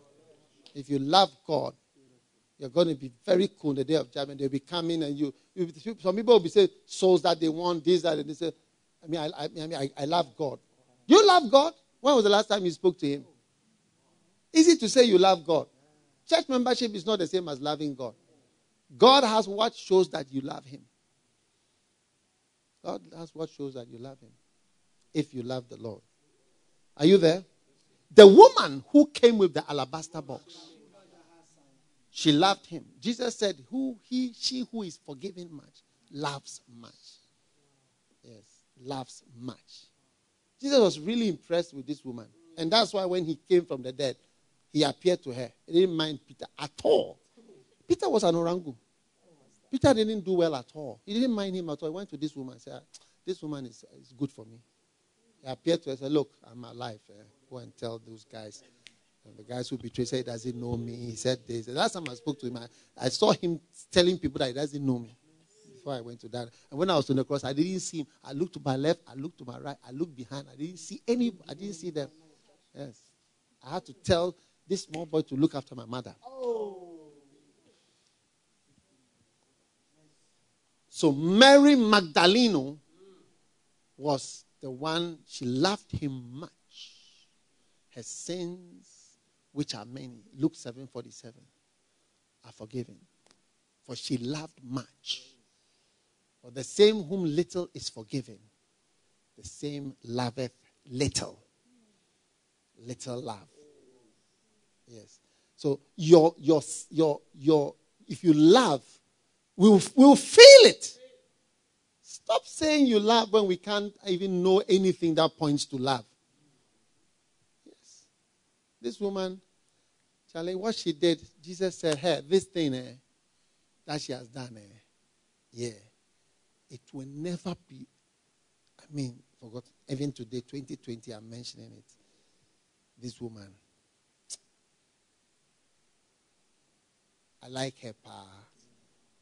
So when he appeared, that's a higher type of vision.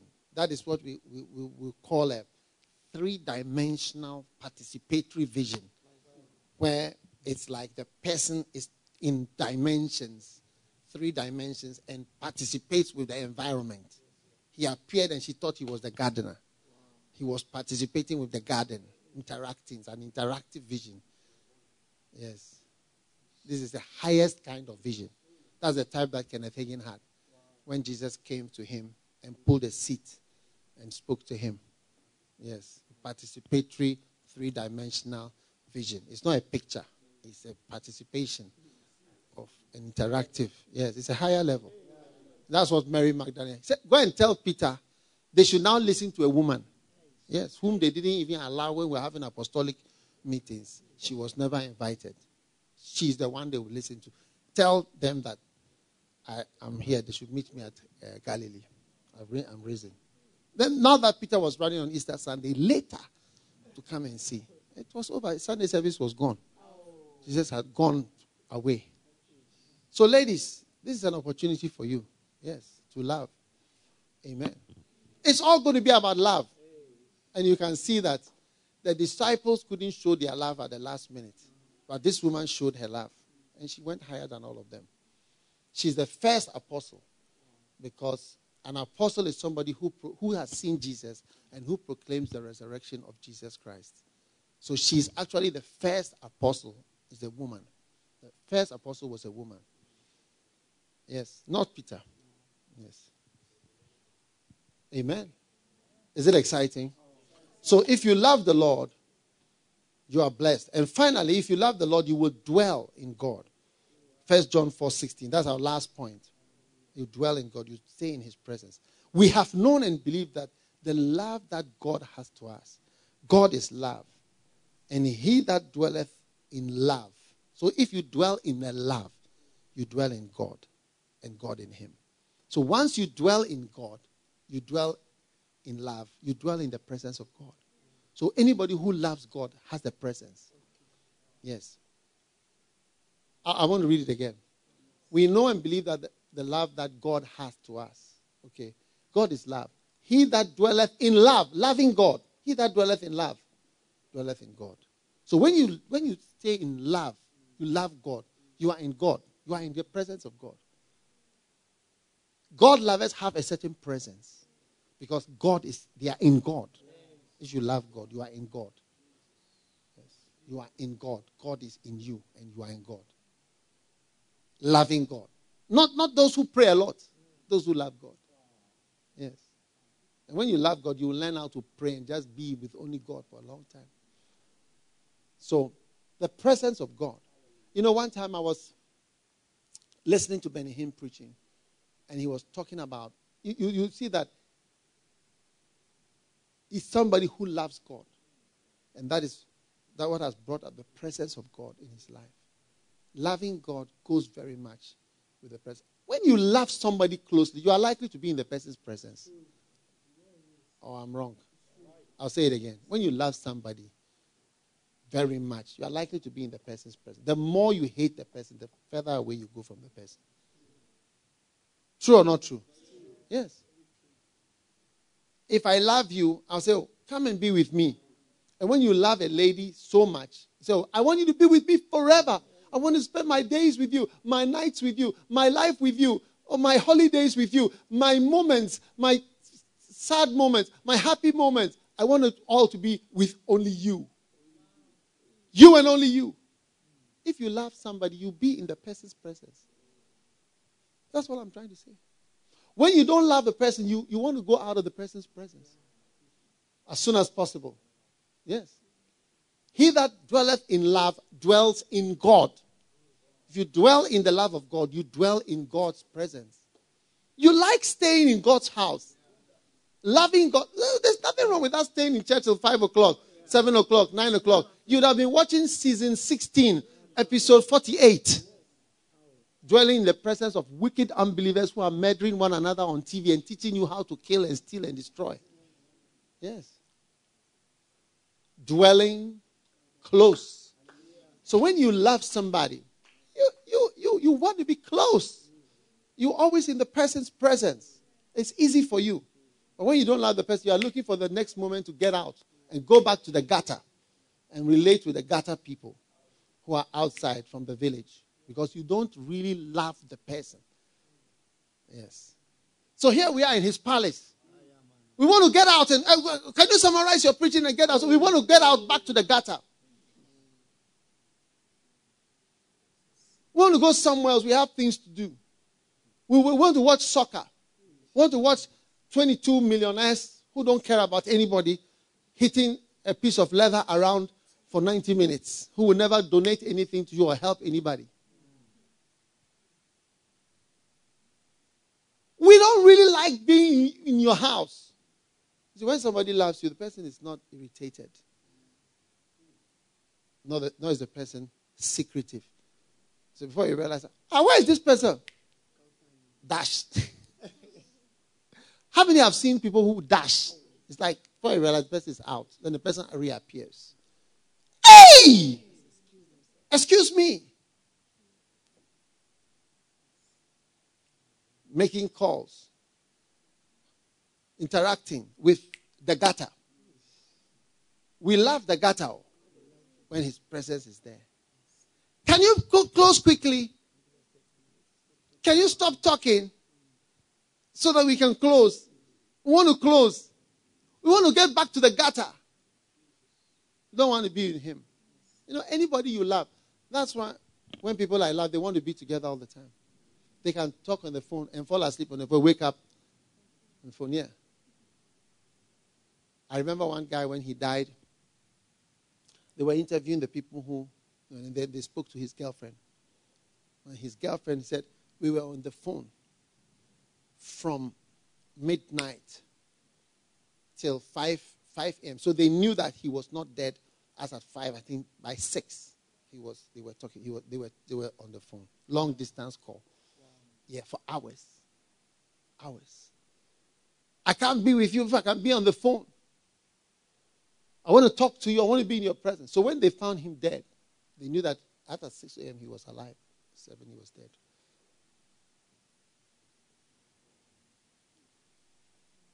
Lovers, they like to stay around. So can I stay? Can I stay? I want to stay on. Those who don't love, they'll say, I love you. When they see you turn your head. You understand what I'm talking about? Yes. Whom do we love? Whom do we love? Let's fall in love with him again. There's a song like that. Fall in love with you again. I just wait this world. Fall in love with you. Amen. I want to be in your presence and I want to love God. Love his house. He that, look at the verse. He that dwelleth in love dwelleth in God. That's all. It's English. If you dwell in the love of God or your love for God, you dwell or you stay in God. And there's a presence always. There's that presence for loving God. So, brothers, let's not be discouraged by the fact that we can't see God. He's real. And he's a really loving God. Like if you really want to learn about love, let's learn about God. And if you try loving anything or anybody other than loving God, I promise you a big bang. Yes, you're going to have a big bang. For sure. Maybe God really wants you to love him. I'm not happy with anything else. Me, personally, I feel God really wants me to love him. That's what I feel. I feel that he really wants me to love him. And only him. Yes, only him. That's my experience. As I've walked with the Lord through the years, I found out because don't love anything else. Oh, you know, one time I bought a jacket and I said I really like it, and I became scared immediately. You like something too much, God is going to come for it. He's going to scratch it. I think I gave it away. I don't know what I did with it, but I was scared. I said, this thing, God is going to come for it. Don't like anything too much more than God. Don't trust it. Trust God. All those who've trusted in Europe. Where is Europe now? Trusted in America. Yes. Trusted in everything. I pray it doesn't happen, but the next thing that's going to come is the banks and the money. Yes. It's going to come. And then another unraveling. All that we've trusted in, it's like it's unraveled before our eyes. So let's love God. I'm going to encourage everybody in this corona. God is great. God has grounded the whole world. The most powerful, everything in the world has brought down to nothing. And nobody knows when or how it can ever recover. Yes. So let's believe that God is very great. And let's give ourselves to him. Let's give ourselves to him wholeheartedly, unreservedly. Yes. Not to just the commission, but to him. Yes. And as we love him, his presence will be with us. And his presence will answer to all our enemies. Anybody who throws a stone at you will throw a stone at the presence of God. And an angel will pick the stone and throw it back. In the name of Jesus Christ. Every standing.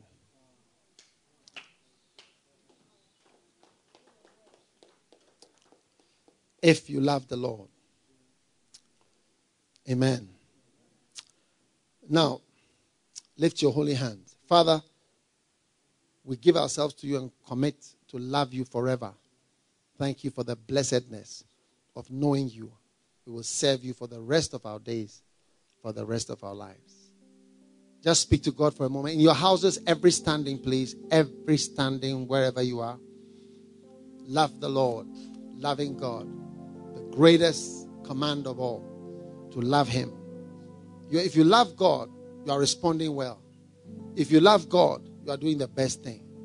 If you love God, you are a good responder. You are not a flatliner. Father, we thank you.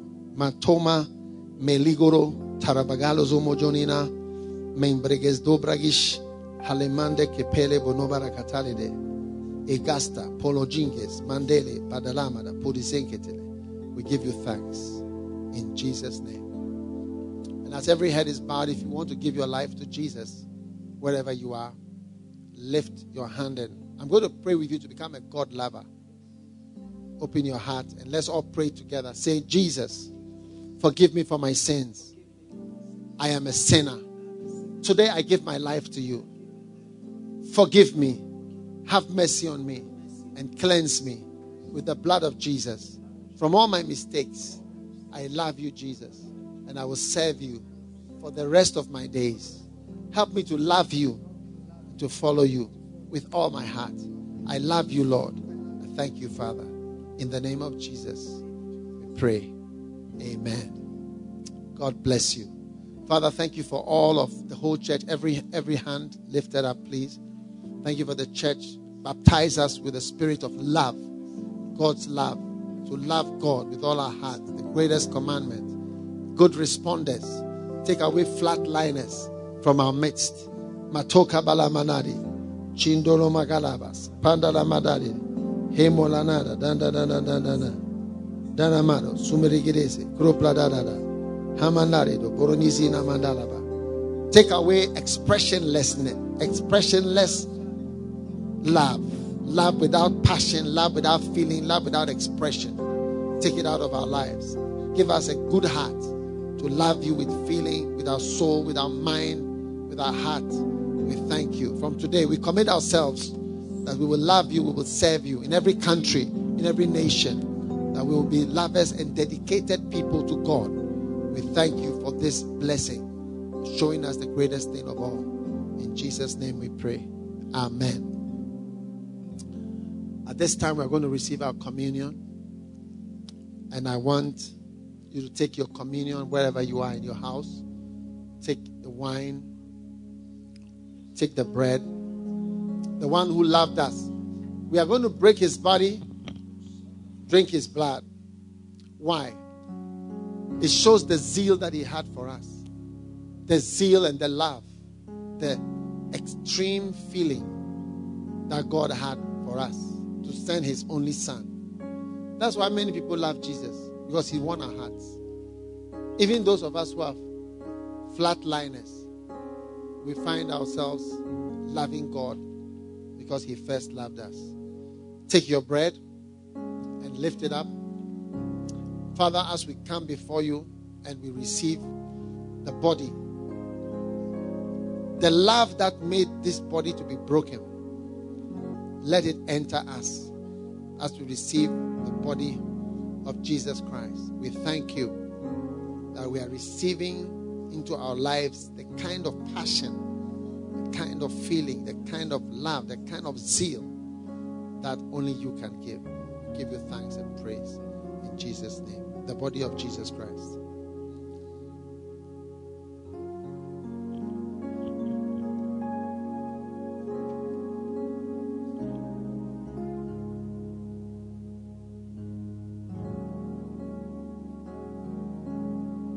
Now take the wine, whatever drink you have. Father, as we lift up this communion across the world, everyone who's watching, let this answer for our sins and our mistakes. Father, forgive us for all our mistakes, how horrible we are, how dirty we are, how filthy. Confess our sin, our lusts, our pride, our fornications and adulteries. We confess our wickedness, our maliciousness, Lord, our laziness. Forgive us our debts, our obligations that we haven't fulfilled. Thank you. And Lord, answer in the gate. All enemies who want to claim our lives, answer them by your power, by the blood. Let there be an eternal separation from us and the enemy, by the blood of the Lamb that taketh away the sins of the world. We declare the Red Sea marks the end of Pharaoh and the end of the chariots of darkness, chariots of demons that are hunting for our lives. This is the end of the enemy, the blood of Jesus. When I see the blood, I will pass over you. Let Pharaoh and all his demonic hordes be drowned forever in the Red Sea. Whatever represents the Red Sea, it has drowned your enemy now. The blood of Jesus Christ.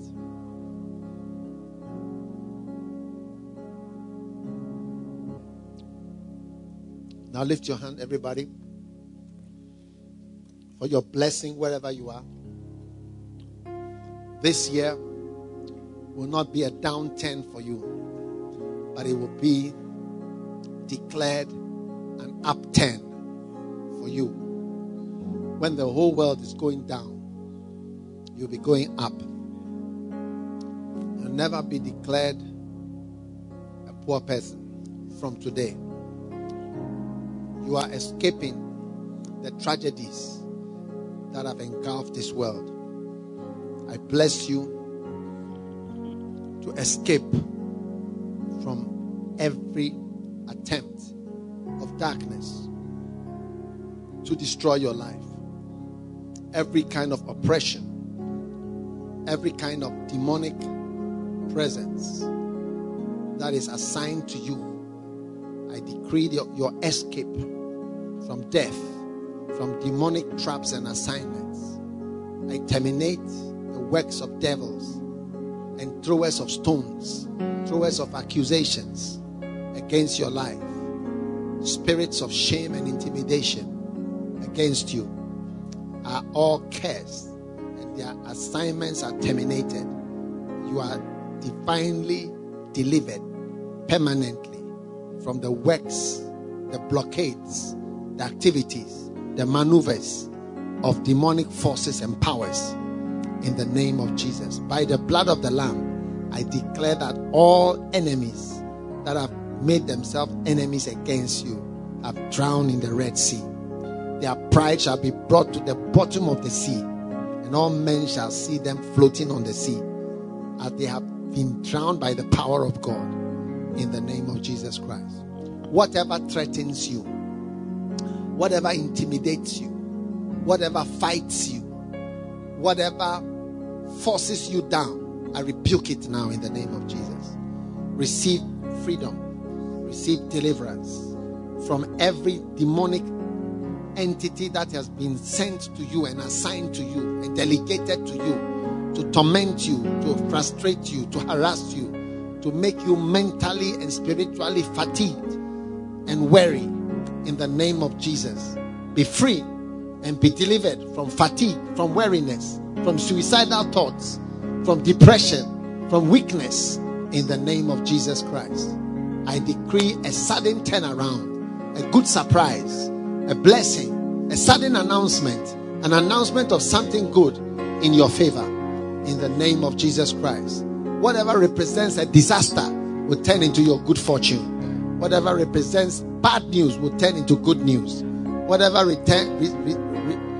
represents sadness is turning into joy.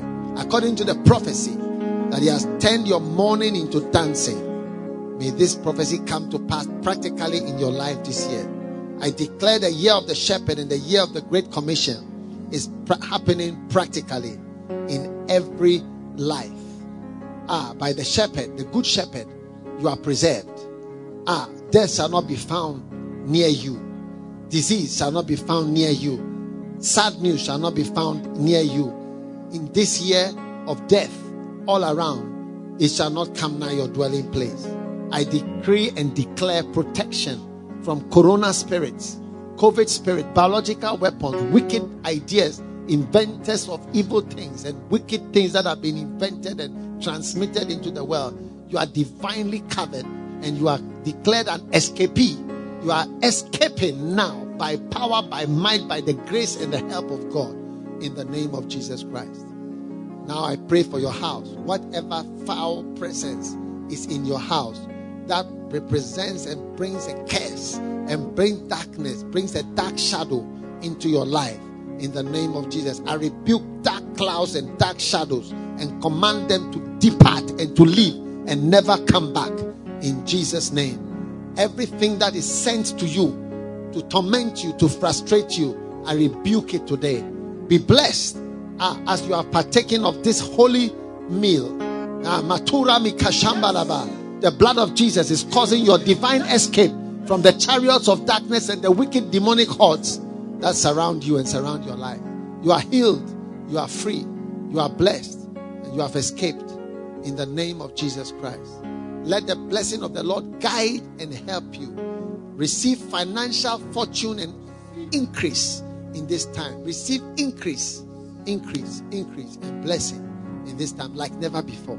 It has happened and it is happening to you practically in the name of Jesus Christ. Amen. God bless you for listening to this message. Visit daghewardmills.org today for more audio and video messages, information on upcoming events, and so much more. Make sure you subscribe to this podcast to receive new messages every week. And remember, God has not given you the spirit of fear, but of power and of love and of a sound mind.